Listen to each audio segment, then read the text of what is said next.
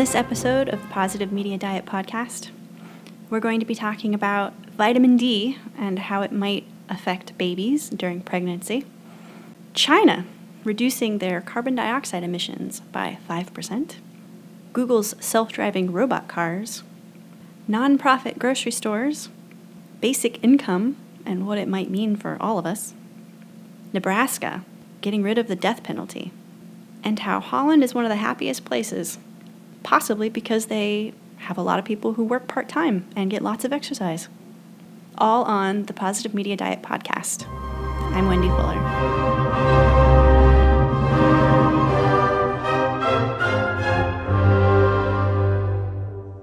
A new study, published in the journal Epidemiology, shows that vitamin D might affect babies.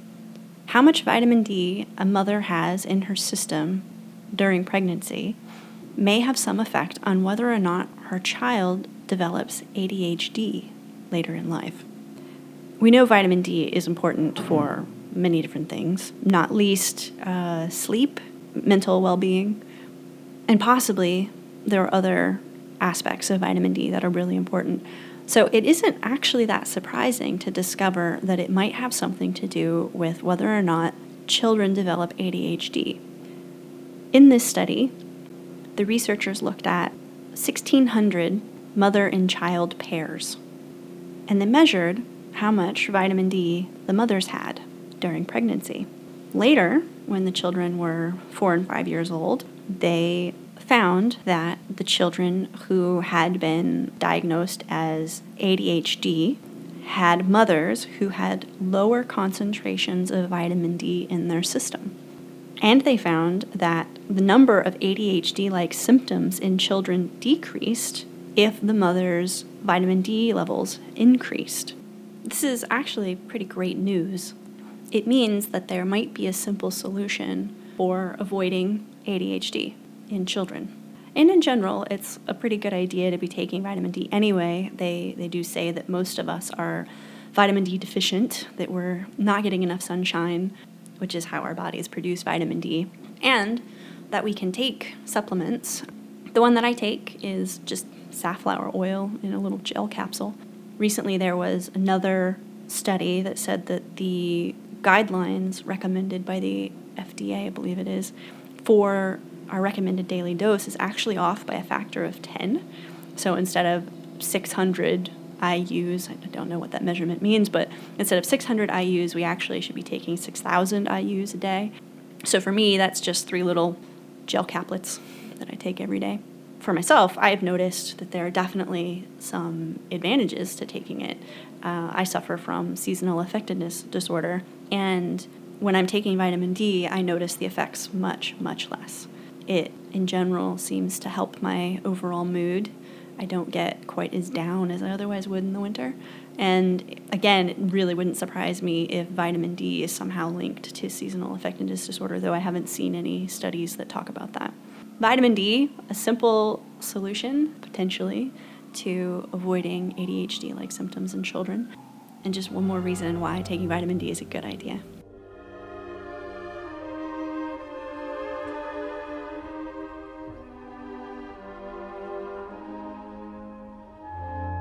Our third story takes us to California, where Google has built robot cars that drive themselves.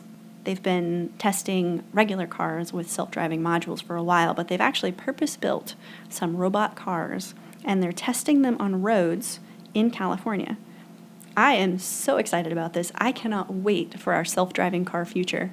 If I could hop in a car and just look out the window and not have to worry about anything except getting to my destination or, looking at the trees going by or watching the kids and the dogs as they stream by. Oh, I'd be so happy.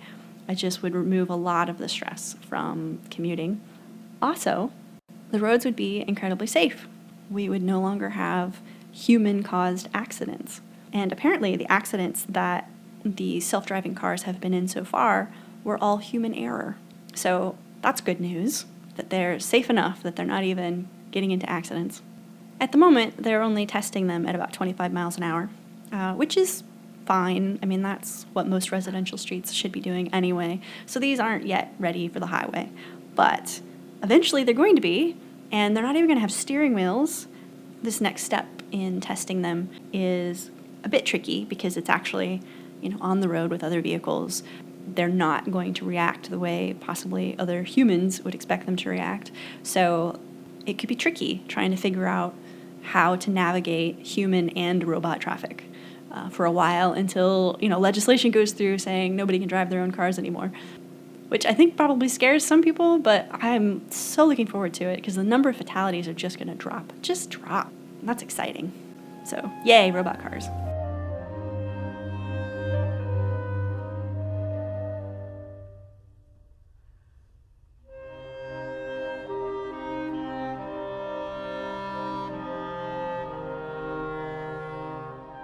Our fourth story takes us to Dorchester, Massachusetts, where they have opened a new grocery store.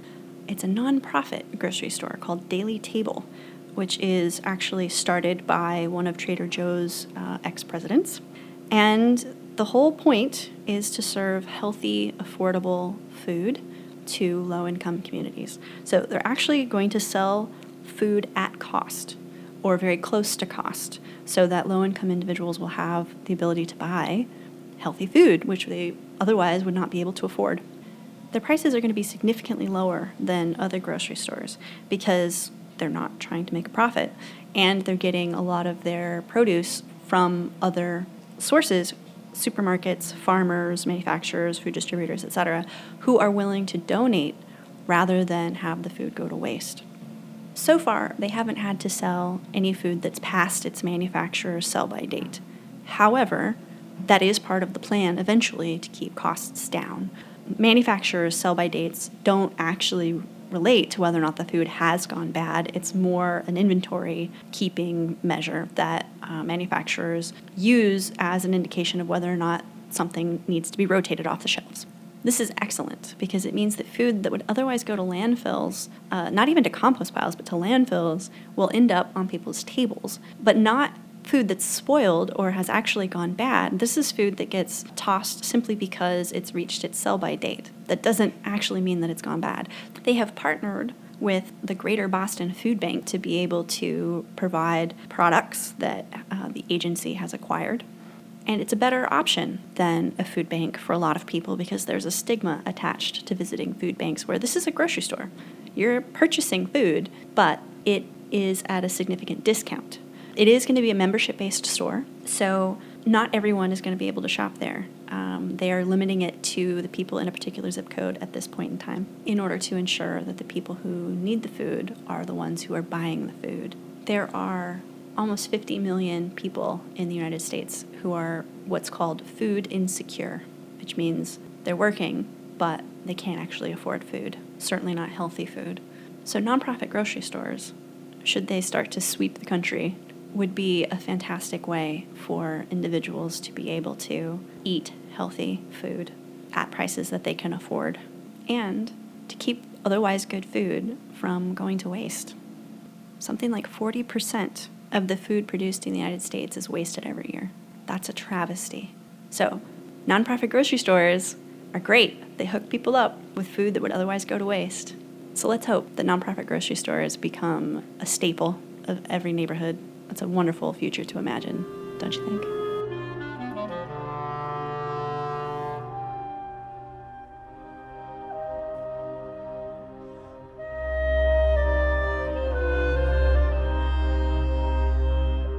Our fifth story has to do with a concept called basic income.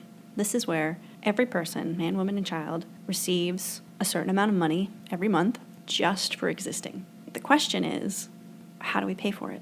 Well, I don't think the question is actually that difficult. I think it would be fairly simple, in my opinion, to divert funds from, say, military defense to just supporting the population. But that's me, and that concept is pretty much a no-go in terms of our current congressional ideologies. However, there are some people who are still working toward this goal, some activists, and what they've decided to do in the short term is to crowdfund their own basic income. So they have turned to Kickstarter in order to make $1,000 a month so that they can continue to work for the cause of basic income for everyone. So there's debate about how to pay for this. Some libertarians think it should all be private sector. Some other individuals, myself included, feel that it really should be a governmental responsibility. And the reason why basic income is such a fantastic idea is that it would allow people to make choices about their lives, to take chances on different avenues of how they spend their time. For instance, say I made basic income. I would absolutely be thrilled that my rent and my food might be covered. And then I could focus on all sorts of creative endeavors. I might continue this podcast thing. I might become a journalist. I don't know. I don't even know what I would do. But just the possibility of not having to stick with any particular job because of needing to pay bills would free up a lot of people. There are a lot of people who have their jobs, they're just jobs, and they have their jobs because it pays the bills. But imagine if you had basic income and the government said, you know what, why don't you go try doing what you love and we'll support you. You know, this sounds like something that could happen now. So right now, you have a job, you don't love it, you don't have to love it, but it pays the bills. In the future, though, something like 47% of current jobs are going to be made redundant, as the British call it. Basically, people are going to lose their jobs because they'll be done by computers or robots. That's a scary prospect, and this is going to happen within the next 20 years. So half of all jobs are likely to be gone, or at least won't be employing humans within the next 2 decades. That's when something like basic income starts to make a lot of sense, because it's not like our population's going to suddenly disappear. Are all those people going to support themselves? The answer is they're not going to be supporting themselves. There's not going to be enough employment for everyone to do that, potentially, unless a lot of different kinds of jobs are created. And, perhaps if we do decide to do something like basic income, all those people will be very creative and find different ways for supporting themselves or contributing to society. And maybe automation will allow us to make a transition to a post-capitalist society. That's sort of wishful thinking, perhaps. But basic income might let something like that happen. Or the future might be a little bit bleaker. There just might be a ton of unemployed poor people and very few very wealthy individuals who own all the robots. That's not the future I'm looking forward to. I think we can make the other one happen.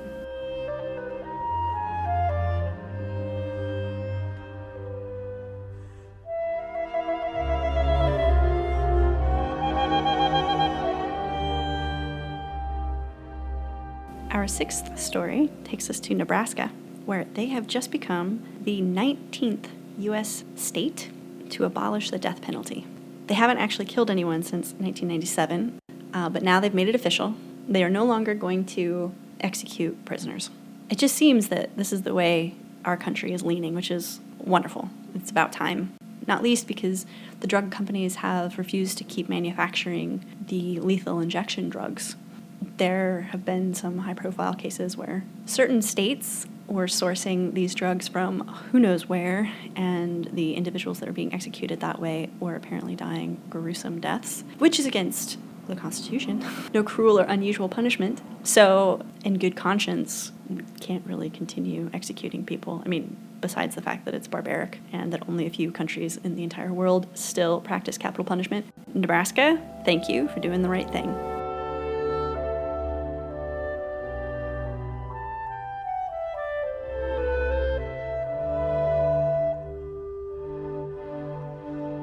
Our last story takes us to the Netherlands, where they consistently rank as one of the happiest countries in the world. They're currently ranked 4th for happiness by the Sustainable Development Solutions Network. One of the reasons why the Netherlands is one of the happiest countries is that a very large percentage of their population only works part-time, and they get a lot more exercise than a lot of other countries. In the Netherlands, you can live on a single salary. It is not necessary for both people in a marriage to work. And so they don't. Apparently 76% of women work part-time and 26% of men work part-time. The only problem I have with this is the gender disparity, but that can be perhaps explained by women staying home with children. The Dutch aren't particularly known as a gender and equal society. My experience, having been in the Netherlands several times, is that they're fairly egalitarian. There doesn't seem to be much of a macho culture or anything. However, they do believe in some traditional gender roles with stay-at-home mothers. I think their happiness is probably linked to not being stressed out because they have to work all the time to make enough money to survive, having enough time to spend with their families, having the freedom to spend their time as they need to. If you're not working 40 hours a week, that leaves a lot of time that you can do things that need to be done, which can lead to happiness. I know that in the US, working a 40-hour week is pretty unusual. Most people work significantly more than that and still don't get paid enough that they can support themselves, or at least not comfortably. If we were able to also work part-time and support ourselves on a single income, and it used to be women didn't work because they weren't allowed to work. That's not the case in the Netherlands. Women are allowed to work, but they're choosing not to because they're choosing to focus on other things because the economic situation allows them to make that choice. Whereas in the United States, at least, we're not given a choice. The choice is work or starve. And sometimes it's both. It's work and starve. The article that I read doesn't mention this, but I actually wonder whether families in the Netherlands benefit from some sort of public assistance. In other words, that their lives are subsidized so that they don't have to work full-time, both parents.